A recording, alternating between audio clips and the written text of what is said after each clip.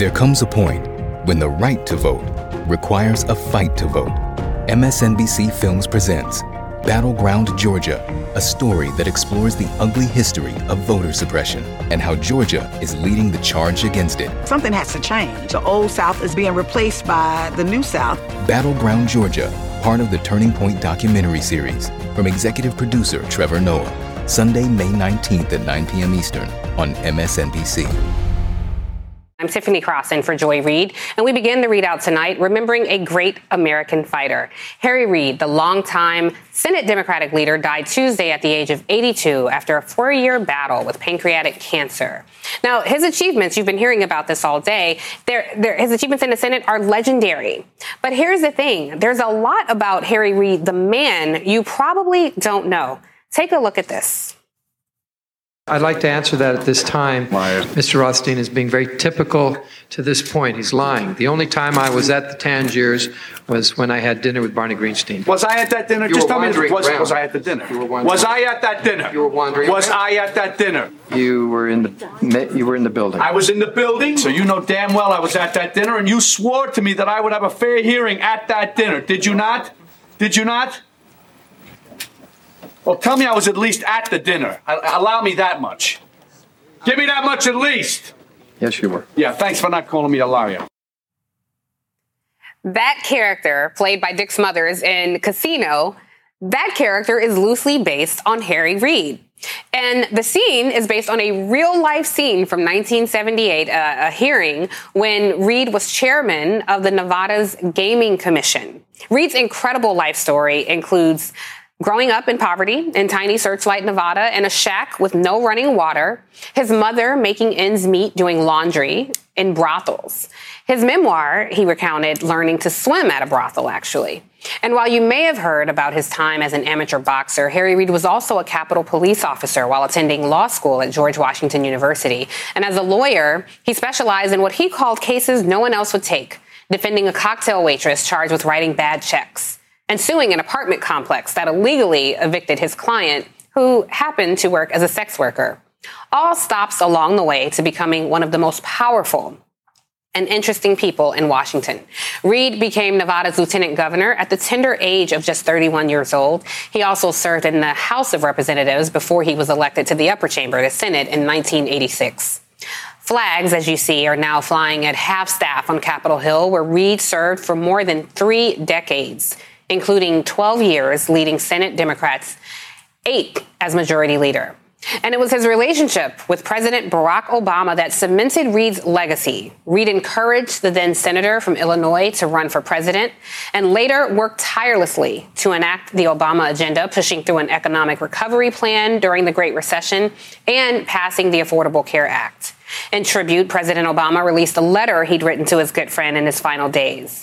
He wrote, "I wouldn't have been president had it not been for your encouragement and support, and I wouldn't have gotten most of what I got done without your skill and determination.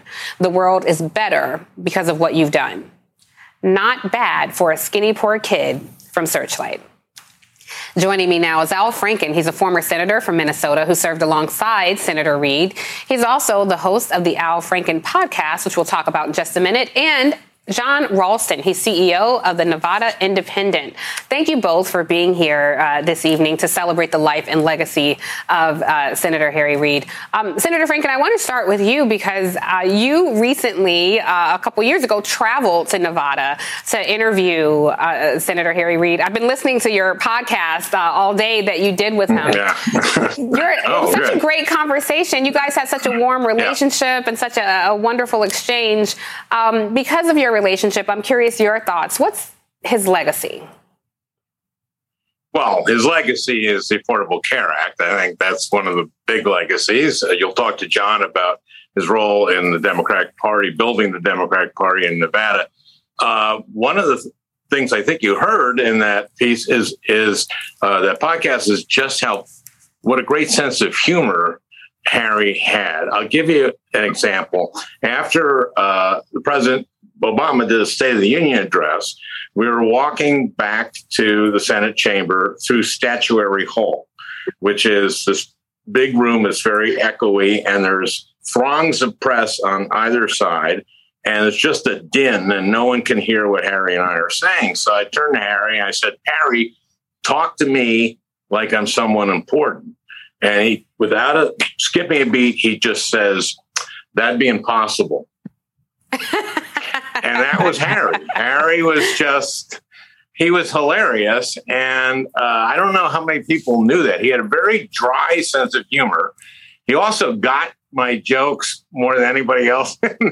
One time, Bernie was reporting on the budget committee. He was ranking at this time. He said, they want to cut food stamps. What kind of religion cuts food stamps? And I said, Southern Baptist. And only Harry laughed. Well, as a Southern Baptist, I'm laughing as well, my friend. I bet, yeah. Yeah. And you're right. After the State of the Union, Stat Hall, I mean, it's quite busy. So for those of us who were on the Hill at that time covering it, I'm sure you were like, give me some cover here. Talk to me like I'm important. That's quite hilarious. John, you just heard Senator Franken speak about Senator Reid's role in the Affordable Care Act. You yourself have talked about this and said that the Affordable Care Act could have really been called the Reid Care because of the outsized role that he played in that. Talk, if you will, about that and his legacy in Nevada, particularly his role in building the Democratic Party in what's now a very purple state with increasingly changing demographics. Well, I think he was most proud of getting the Affordable Care Act through the Senate, which was no mean feat, in which that the president was enduringly grateful for him doing.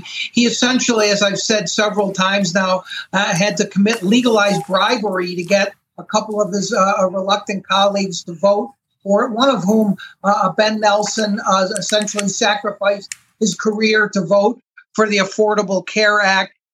Reid, when I talked to him for this book I am writing about him, he brings it up a lot, his partnership with Obama and how Obama trusted him to get that through. I think when the story of Harry Reid is written, at least the one that I'm writing, I think I'll talk a lot about Reid Care and why it should be named Reid Care and the inside story of what really happened. As far as Nevada goes, Harry Reid loved Nevada. The fact that he was able to do two things, to build a Democratic Party machine after a near-death experience, he barely won in 1998 by about 400 votes against John Ensign. He built up a machine that was as formidable as any in the country and dominated Nevada politics for a decade and a half. But he also took a tiny, ignored, caricatured, even derided Western state and turned it into a national power by getting the Democratic National Committee to make Nevada an early state in the presidential nominating process. And who had the most influence over who would win those contests? None other than Harry Reid. You're so right. Now, since you brought that up, I want to talk a little bit about that because, personally, I think it does make sense. The demographics of Nevada much better represent the demographics of the country. But when the former majority leader said that, he is really the person who started the ball rolling, and it became an echo chamber of other lawmakers in the state legislature, helped make that a reality. So kudos to him for that. Given that we're going into a year of midterms, and in 2024, we'll see how this all plays out. What impact do you think it will have on our federal elections, especially in 2024 during the presidential elections, when Nevada will go first before Iowa and New Hampshire? Well, we're hoping that's what happens. It hasn't been officially set in stone, but the arguments are all there. We're not as white or all white as Iowa or New Hampshire or some state like Minnesota, I suppose. But hey. We do hope that Nevada is going first, but Nevada, it would not be where it is without Harry Reid. And that machine, the so-called Reid machine, is essentially still intact and building towards 2022 and then 2024. And Nevada, with its, we are a very cosmopolitan state. Our Hispanic population is more than a quarter of the state. We have a growing Asian population as well, now in double digits, and an African-American population that has always been robust and around double digits. Despite, as I mentioned earlier, the caricaturing of Nevada as that place with all the brothels and the casinos, slot machines on every corner, Las Vegas is actually a very different city than when Harry Reid first got to the U.S. Senate in 1986. And the state is very, very different than when he got there. He changed with the state. His story of evolution is also the story of the evolution of Nevada. Yeah, and I'm forecasting when I say when, because I do think that South Carolina and Nevada, right. Forgive me, they're going to come earlier. The DNC is talking about this right now. And that was no shade to you, Senator Franken, for Minnesota, because we all know Minnesota is good enough, smart enough, and gosh darn it, people like Minnesota. But I will ask you. We have a very strong DFL party there. I think those two states, Nevada and Minnesota, have two of the strongest Democratic Party organizations in the country. Well, I want to talk about that because, Senator Reid was very influential in convincing President Obama to run. He was then Senator Obama from Illinois and talked him into running for president and was instrumental in cementing his legacy. I understand that he also wanted to encourage you to run again for Senate. Why was he successful with President Obama and not successful with you? Unless you want to break some news here tonight and have an announcement for us.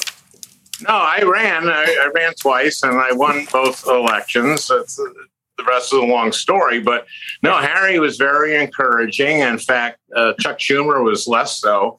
And Harry was really the one who got behind me.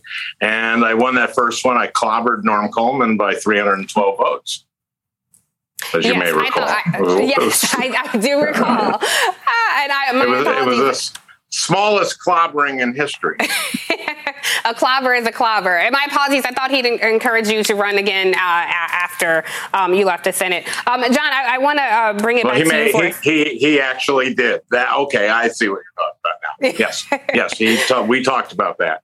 Yes. Well, history has been written. John, I want to toss it back to you because something interesting that I saw that the Senate Majority Leader did, he actually tried to outlaw prostitution in Nevada. He learned to swim in brothels, and that's such a, huge part of Nevada's economics. He thought that it was an impediment to other businesses moving to Nevada. I'm curious because he was so beloved by the people in the state. How did they feel about that?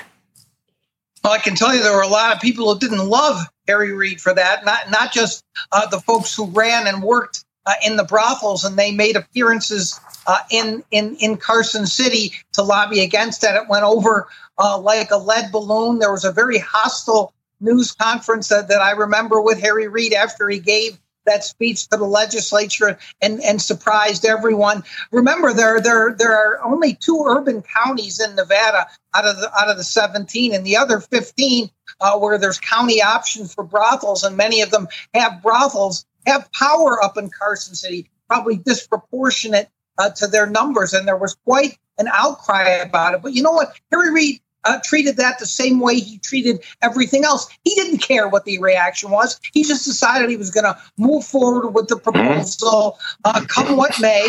That was one that went nowhere, but many of the proposals he made, as Senator Franken will remember for their time together, did go through, and he was prescient on many, many issues: healthcare, renewable energy, public lands issues, and of course, the nuclear waste dump, which was targeted for Nevada for 30 plus years, does not exist because of Harry Reid. Wow. Well, quite a legacy and a life well lived. Our thoughts and condolences to his family. And thank you so much, Al Franken and John Ralston, for joining us. My apologies to all the people from Nevada for mispronouncing Nevada in our open. Nevada. My apologies. Thank you, John. And it's Reno. It's Reno, not Reno. Thank you. I appreciate that. Just for the next time. Thank you both so much for being here. Thank you. Thank you, guys. Before the break, we have breaking news from Manhattan. Late today, a jury found Ghislaine Maxwell, the longtime associate of Jeffrey Epstein, guilty of 5 of the 6 federal sex trafficking counts she was facing, including sex trafficking of a minor and conspiracy to commit sex trafficking. She's facing the likelihood of decades behind bars. And up next on the ReidOut, as COVID surges again, there is growing concern about children, how they and their teachers will be affected by the new quarantine rules, and also all Florida residents should be outraged, and they should ask the question, now, where is our state? Where is our governor? Where is Ron DeSantis now?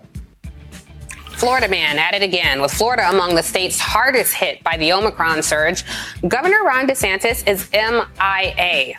Plus, when white people go missing, the news can become a national sensation, but it's completely different for families of color. Now, an HBO documentary, Black and Missing, is shining a light on this disparity. We'll talk about that. The ReidOut continues after this.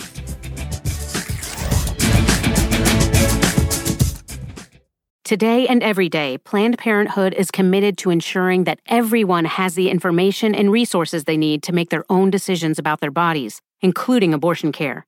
Lawmakers who oppose abortion are attacking Planned Parenthood, which means affordable, high-quality, basic health care for more than 2 million people is at stake. The right to control our bodies and get the health care we need has been stolen from us. And now, politicians in nearly every state have introduced bills that would block people from getting the sexual and reproductive care they need. Planned Parenthood believes everyone deserves health care. It's a human right. That's why they fight every day to push for common-sense policies that protect our right to control our own bodies and against policies that interfere with decisions between patients and their doctor. Planned Parenthood needs your support now more than ever. With supporters like you, we can reclaim our rights and protect and expand access to abortion care. Visit PlannedParenthood.org/future. That's PlannedParenthood.org/future.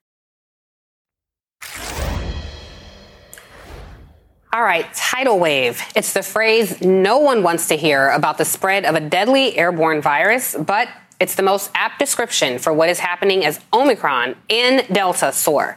New U.S. COVID cases are at a record 7-day average of more than 265,000 per day. That's as of Tuesday.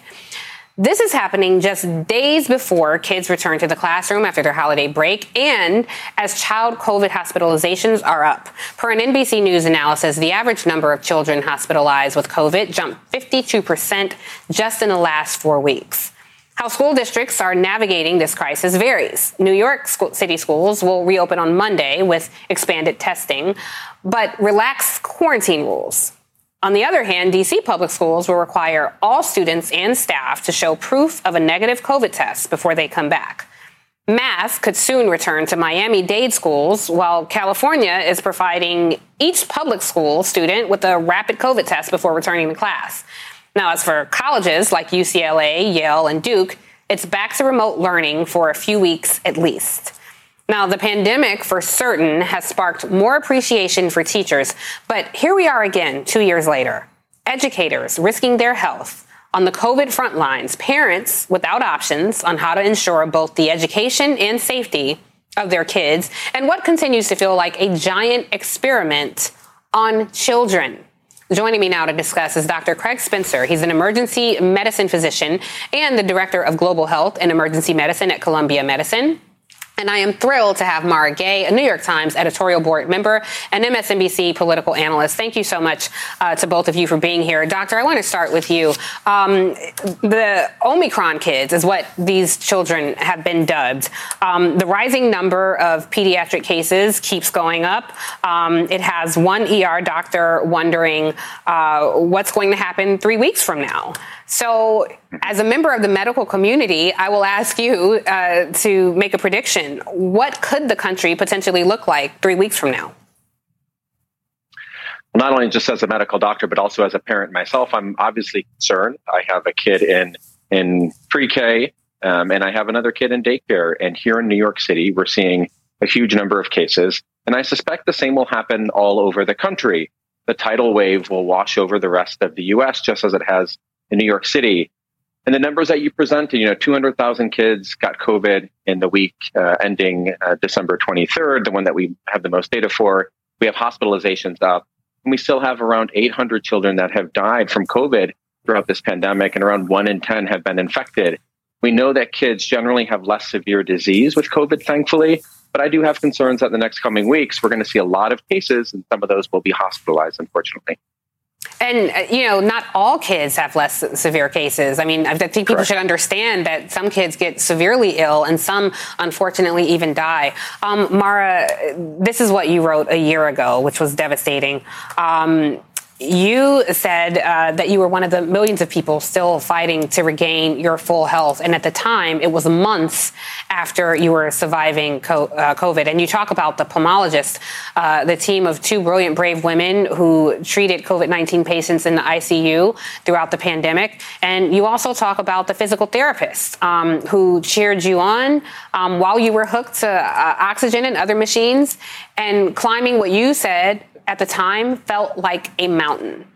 You're documenting your own journey has been frightening for all of us to witness and a warning to so many people. What is your journey like today? How do you feel? What's your current health status? So I'm feeling a lot better, thank God. And that's thanks to a combination of luck and faith and a lot of help and resources that unfortunately millions of Americans and others around the world do not have access to. I have serious concerns about not just long COVID, but organ damage that many Americans are going to experience from what may be quote unquote mild COVID infections. And with the caseload as high as it is, that remains a concern. I am getting better every day. I'm expected to regain my full health, and I'm certainly determined to do so. I'm running. I've been working almost the whole time. And so I'm one of the lucky ones. I think it's been very humbling, and thank you for asking. But, honestly, I am not only somebody who's lucky enough to survive, but is lucky enough to be regaining her full health. I mean, I also want to be not just a cautionary tale, but I hope a good example of the healing that can take place, over a longer period of time. Not everybody gets well in 2 weeks, but that is not an excuse to cast them aside and call them disabled. And nor should we cast aside people in the disabled community, period. But, I think there's been too much of that.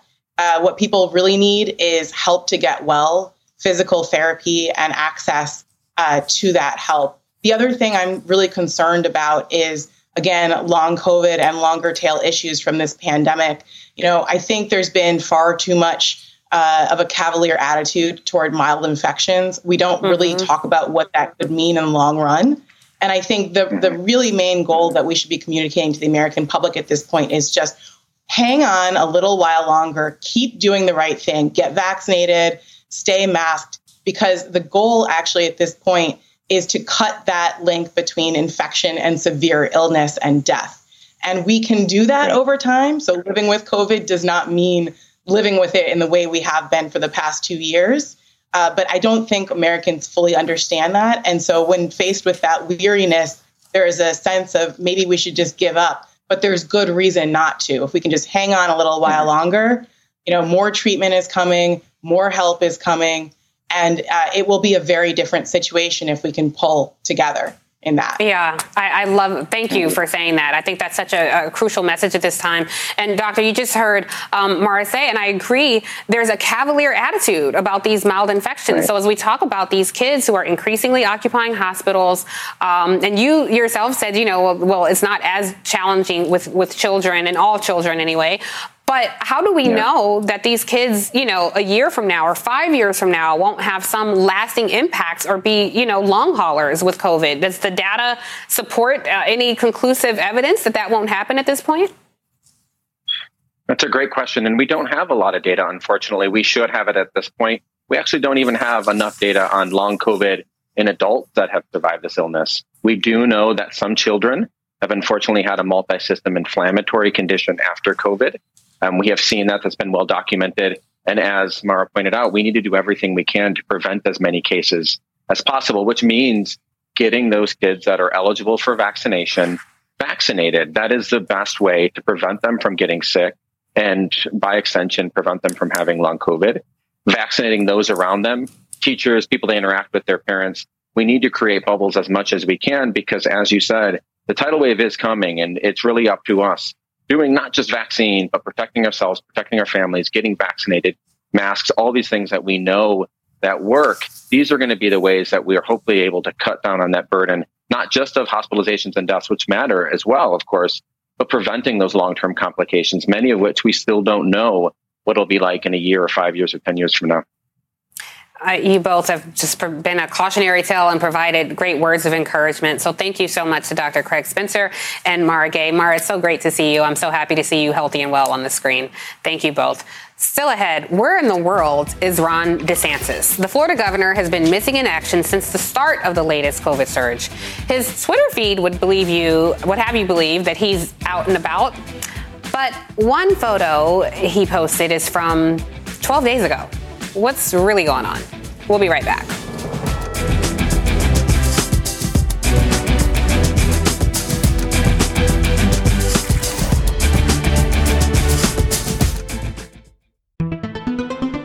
Hi, everyone. It's Katie Fang.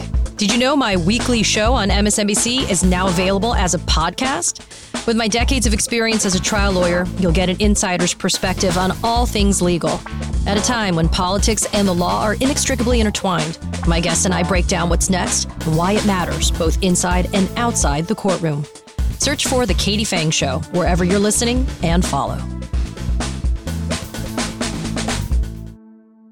Stay up to date on the biggest issues of the day with the MSNBC Daily newsletter. Each morning, you'll get analysis by experts you trust, video highlights from your favorite shows. 2024 is now truly the most important election in the history of our country. Previews of our podcasts and documentaries, plus written perspectives from the newsmakers themselves, all sent directly to your inbox each morning. Get the best of MSNBC all in one place. Sign up for MSNBC Daily at msnbc.com.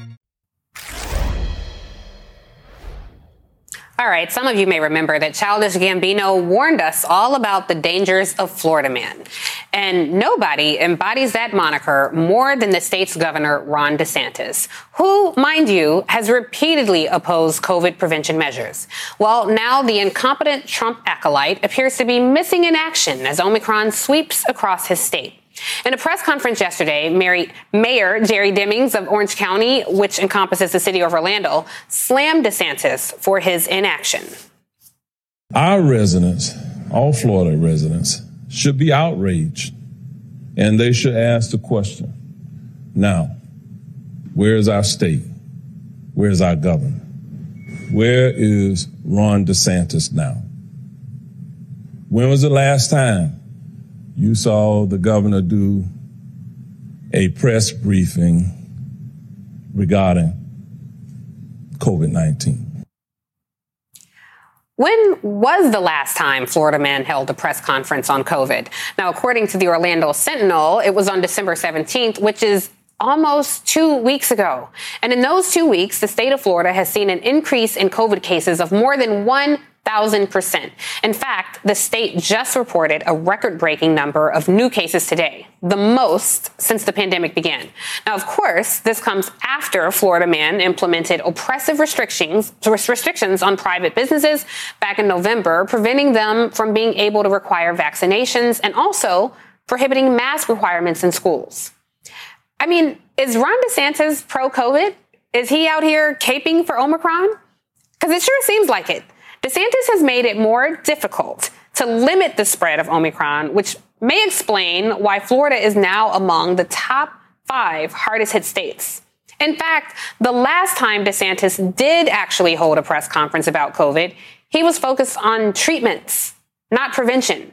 He's been totally unwilling to promote vaccinations among his residents. And it gets worse. Florida Man would rather do it for the gram than do it for the people. Just hours after Mayor Demings said he was missing in action, DeSantis dropped a pic of himself visiting a local restaurant. But just one problem. The timeline is fugazi, my friends. Daniel Ufelder of the group Remove Ron pointed out that the photograph was really 12 days old. And we checked with the governor's office, which confirmed the visit on his schedule back on November 16th. Joining me now is Florida Commissioner of Agriculture and Consumer Services, Nikki Fried. She is seeking the Democratic nomination for governor of Florida. Nikki, so happy to have you with me this evening. Simple question. Where is Ron DeSantis? I have no idea. And thank you, Tiffany, for having me on here tonight. You know, he canceled our cabinet meeting in the middle of December, our clemency meeting, and I haven't seen him since December 17th. So I don't know where he is, but to be quite honest, even if he was here, he wouldn't be doing anything anyhow. And we know that. And so once again, the people of our state are going to have to step up and beat this virus without him. Our local county and city commissioners are once again having to stand up testing sites because there are very few state-run testing sites. I sent a letter to him yesterday asking him to please engage. We've got 5-hour lines down in Miami-Dade County and people that are waiting in lines all across our state. And he's nowhere to be found. No response, no action. And so once again, the people of our state are going to be counting on their local and for leadership amongst themselves in order to get through this virus. I mean, he's essentially running as a pro-COVID governor. And this is somewhat of a delicate dance that he's doing with his mentor, it seems, Donald Trump, who recently said DeSantis would make a great VP, God help us all, should he run in 2024. You know, it's really weird, but for some dumb reason, the bigger denier of science you are, the more popular you are in the Republican Party. Could this be strategy that he's doing, willing to sacrifice the residents of the state and let people fall victim to COVID just so he can gain an outsized position and power? Yeah, you know, this is the basic problem that we have with Republicans who like Fox News more than they like the people of their own state that they're running. You know, that they go on and they create chaos and they create these problems, and then they rely on us to fix them and to be able to clean up their mess. And then they take credit for it. So this is a bigger picture for Ron DeSantis. We all know here in the state of Florida that he is running for president in 2024. And so he has left our state. This is the third time that he has done this when the pandemic is at its spiking here in the state where we see no leadership. We show that right now our ALS and our retirement communities and our nursing homes are 17% with the booster shots. And there's no action from this governor who used to say seniors first.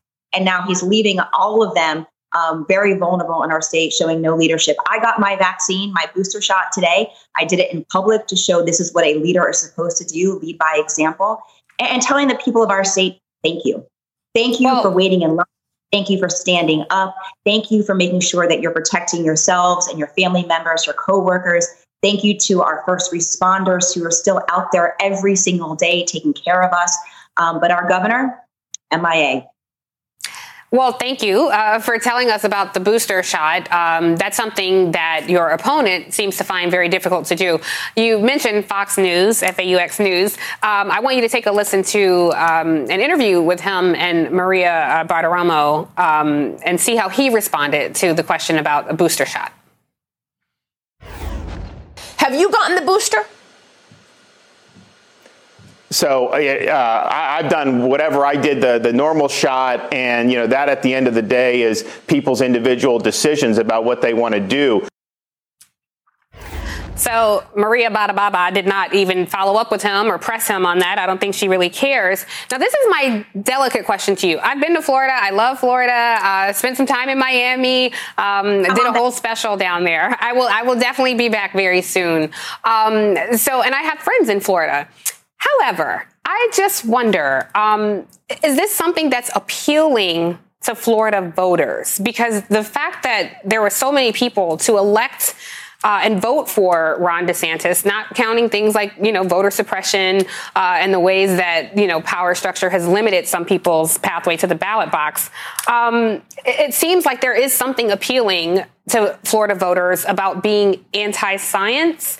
And if that's the case, how do you overcome that? And, is it a GLTV game with convincing people, to get out and vote? Or, do you try to convince those people who like how he's handling the pandemic to believe in logic and reason? Well, first of all, I think I need to remind the rest of the country, and certainly people here in our state know this.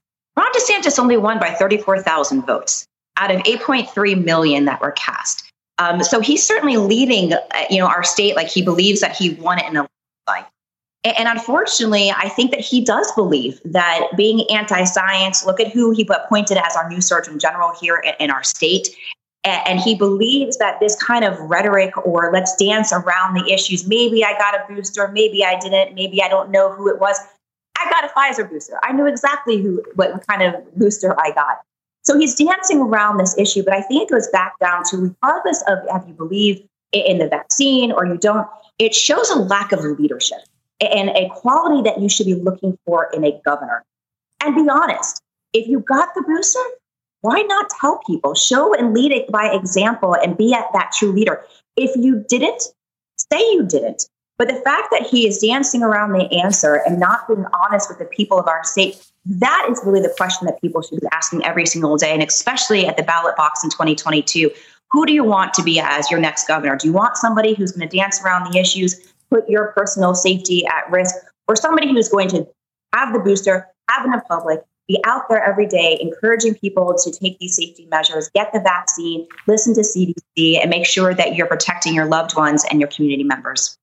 Yeah, thank you for delivering that message. He's very strange. He's in a strange throuple with Donald Trump and people who lack intellectual curiosity. So good luck to you on the campaign trail. Nikki, you'll have to come back very soon. Thank you so much for joining us this evening.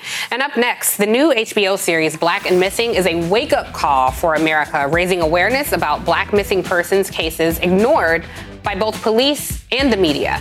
Derrica Wilson, co-founder of the Black and Missing Foundation, she joins me next. Stay with us.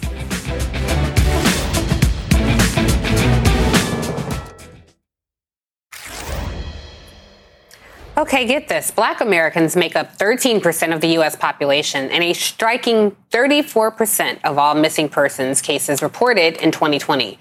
But in what the late, great Gwen Ifill referred to as the missing white woman syndrome, white victims get a disproportionate amount of media coverage, with the disappearance of Gabby Petito, a white woman, being the most obvious example of that this year. That disparity is why sisters-in-law Derrica and Natalie Wilson founded the Black and Missing Foundation to raise awareness and help find missing people of color. They're featured in a new 4-part HBO documentary series, Black and Missing. African Americans remain missing 4 times longer than white Americans. That number is alarming. We hear from families all the time. The police is turning us away. The media wouldn't respond. Looking for a missing daughter. And it drove me and my sister-in-law, Natalie, to want to do something about it to help these other families. Because if not us, who? If not us, who indeed? That documentary covers several cases of missing Black people the group has worked on, including Akia Eggleston, a pregnant Black woman who disappeared right before her baby shower. Some of her Baltimore neighbors say the police never even interviewed them. The community that Akia went missing from, there's been a number of missing Black and brown women. It just didn't appear that there was anything being done in my eyes. Do you remember her by any chance? Our daughter, she used to live on the corner house. She was pregnant. Some of the neighbors said that law enforcement didn't even come out to ask if they had seen or heard anything. Who's going to protect Black girls? That was just one example of the way the system treats people of color differently, according to the Black and Missing Foundation. Children of color tend to be classified as runaways instead of missing, with minority adults often labeled as associated with criminal involvement. The foundation also notes that many Americans seem to be desensitized when it comes to people of color, to the extent that they think crime is a regular part of their lives. It's exhausting. After the break, I'll talk to Black and Missing co-founder Derrica Wilson about those disparities and the documentary Black and Missing. You don't want to miss this. Stay tuned.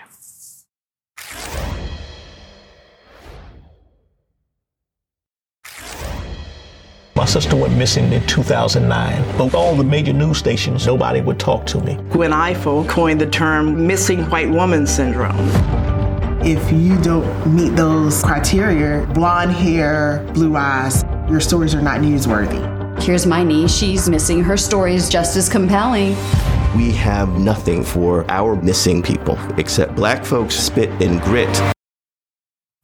That was a clip from the trailer of HBO's Black and Missing, a documentary series featuring the work of the Black and Missing Foundation, which raises awareness of and searches for missing people of color. I'm joined now by Derrica Wilson. She's the co-founder and CEO of the Black and Missing Foundation. Derrica, thank you so much for being here. This work is incredibly important. Thank you. I appreciate you being here. This work is incredibly important that you're doing. Talk a little bit about what exactly your group does, but more importantly, the people watching at home, what can viewers do to help elevate some of these stories that really don't get a lot of attention in the media? Absolutely. So our organization, we're bringing awareness to missing persons of color because oftentimes their cases are simply not taken seriously.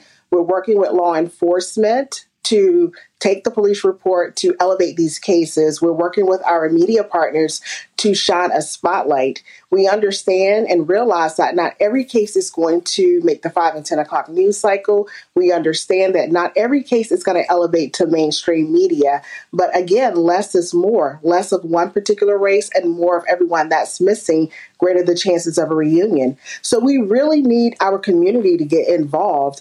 Share these flyers, make them go viral.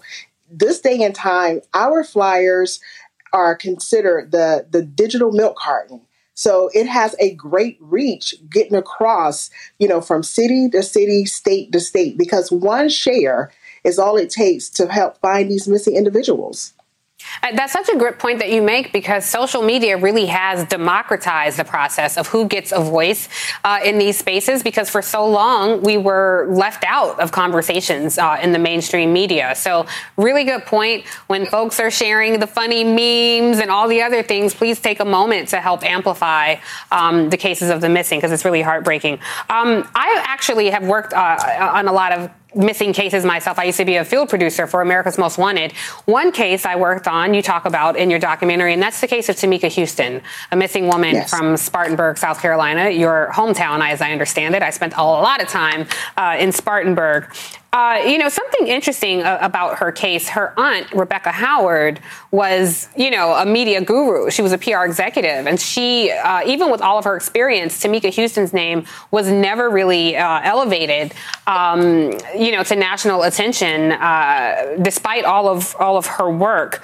What's something that families themselves can do to help make sure that their missing loved ones are getting the attention? And I want to be clear, the onus is on broadcast networks and news outlets and print outlets who salivate over the chance to cover missing white faces. But how can families penetrate that layer of whiteness where we are not often welcome? We need families to continue to be persistent. We need for them to come to the Black and Missing Foundation. We don't want them to ever think that they're in this alone. We're going to help them pound the pavement and get these stories out there. We want to utilize not just, the mainstream media and the news cycles, but again, going back to social media. So one of the tools that we actually help provide families with is a flyer that has the police department's information and our contact information, because so often families are taking matters into their own hands. They're putting their personal contact information on these flyers, and yet they're being victimized because they're receiving the scam and the ransom calls. So we want to help them. We know that they are very vulnerable. We are very sensitive to their cases, and we just want to help them bring their loved ones home. Think about if you misplace your car keys or your cell phone, your anxiety is through the roof. Now multiply that times 1,000,000 for someone that has a missing loved one. It's undescribable. So this is what these families are going through when they're desperately knocking down the doors of law enforcement, when they're desperately knocking down the doors of media. And we need more diversity in the newsroom, because in these particular cases, the decision makers, quite frankly, don't look like us. You are speaking my language, sister.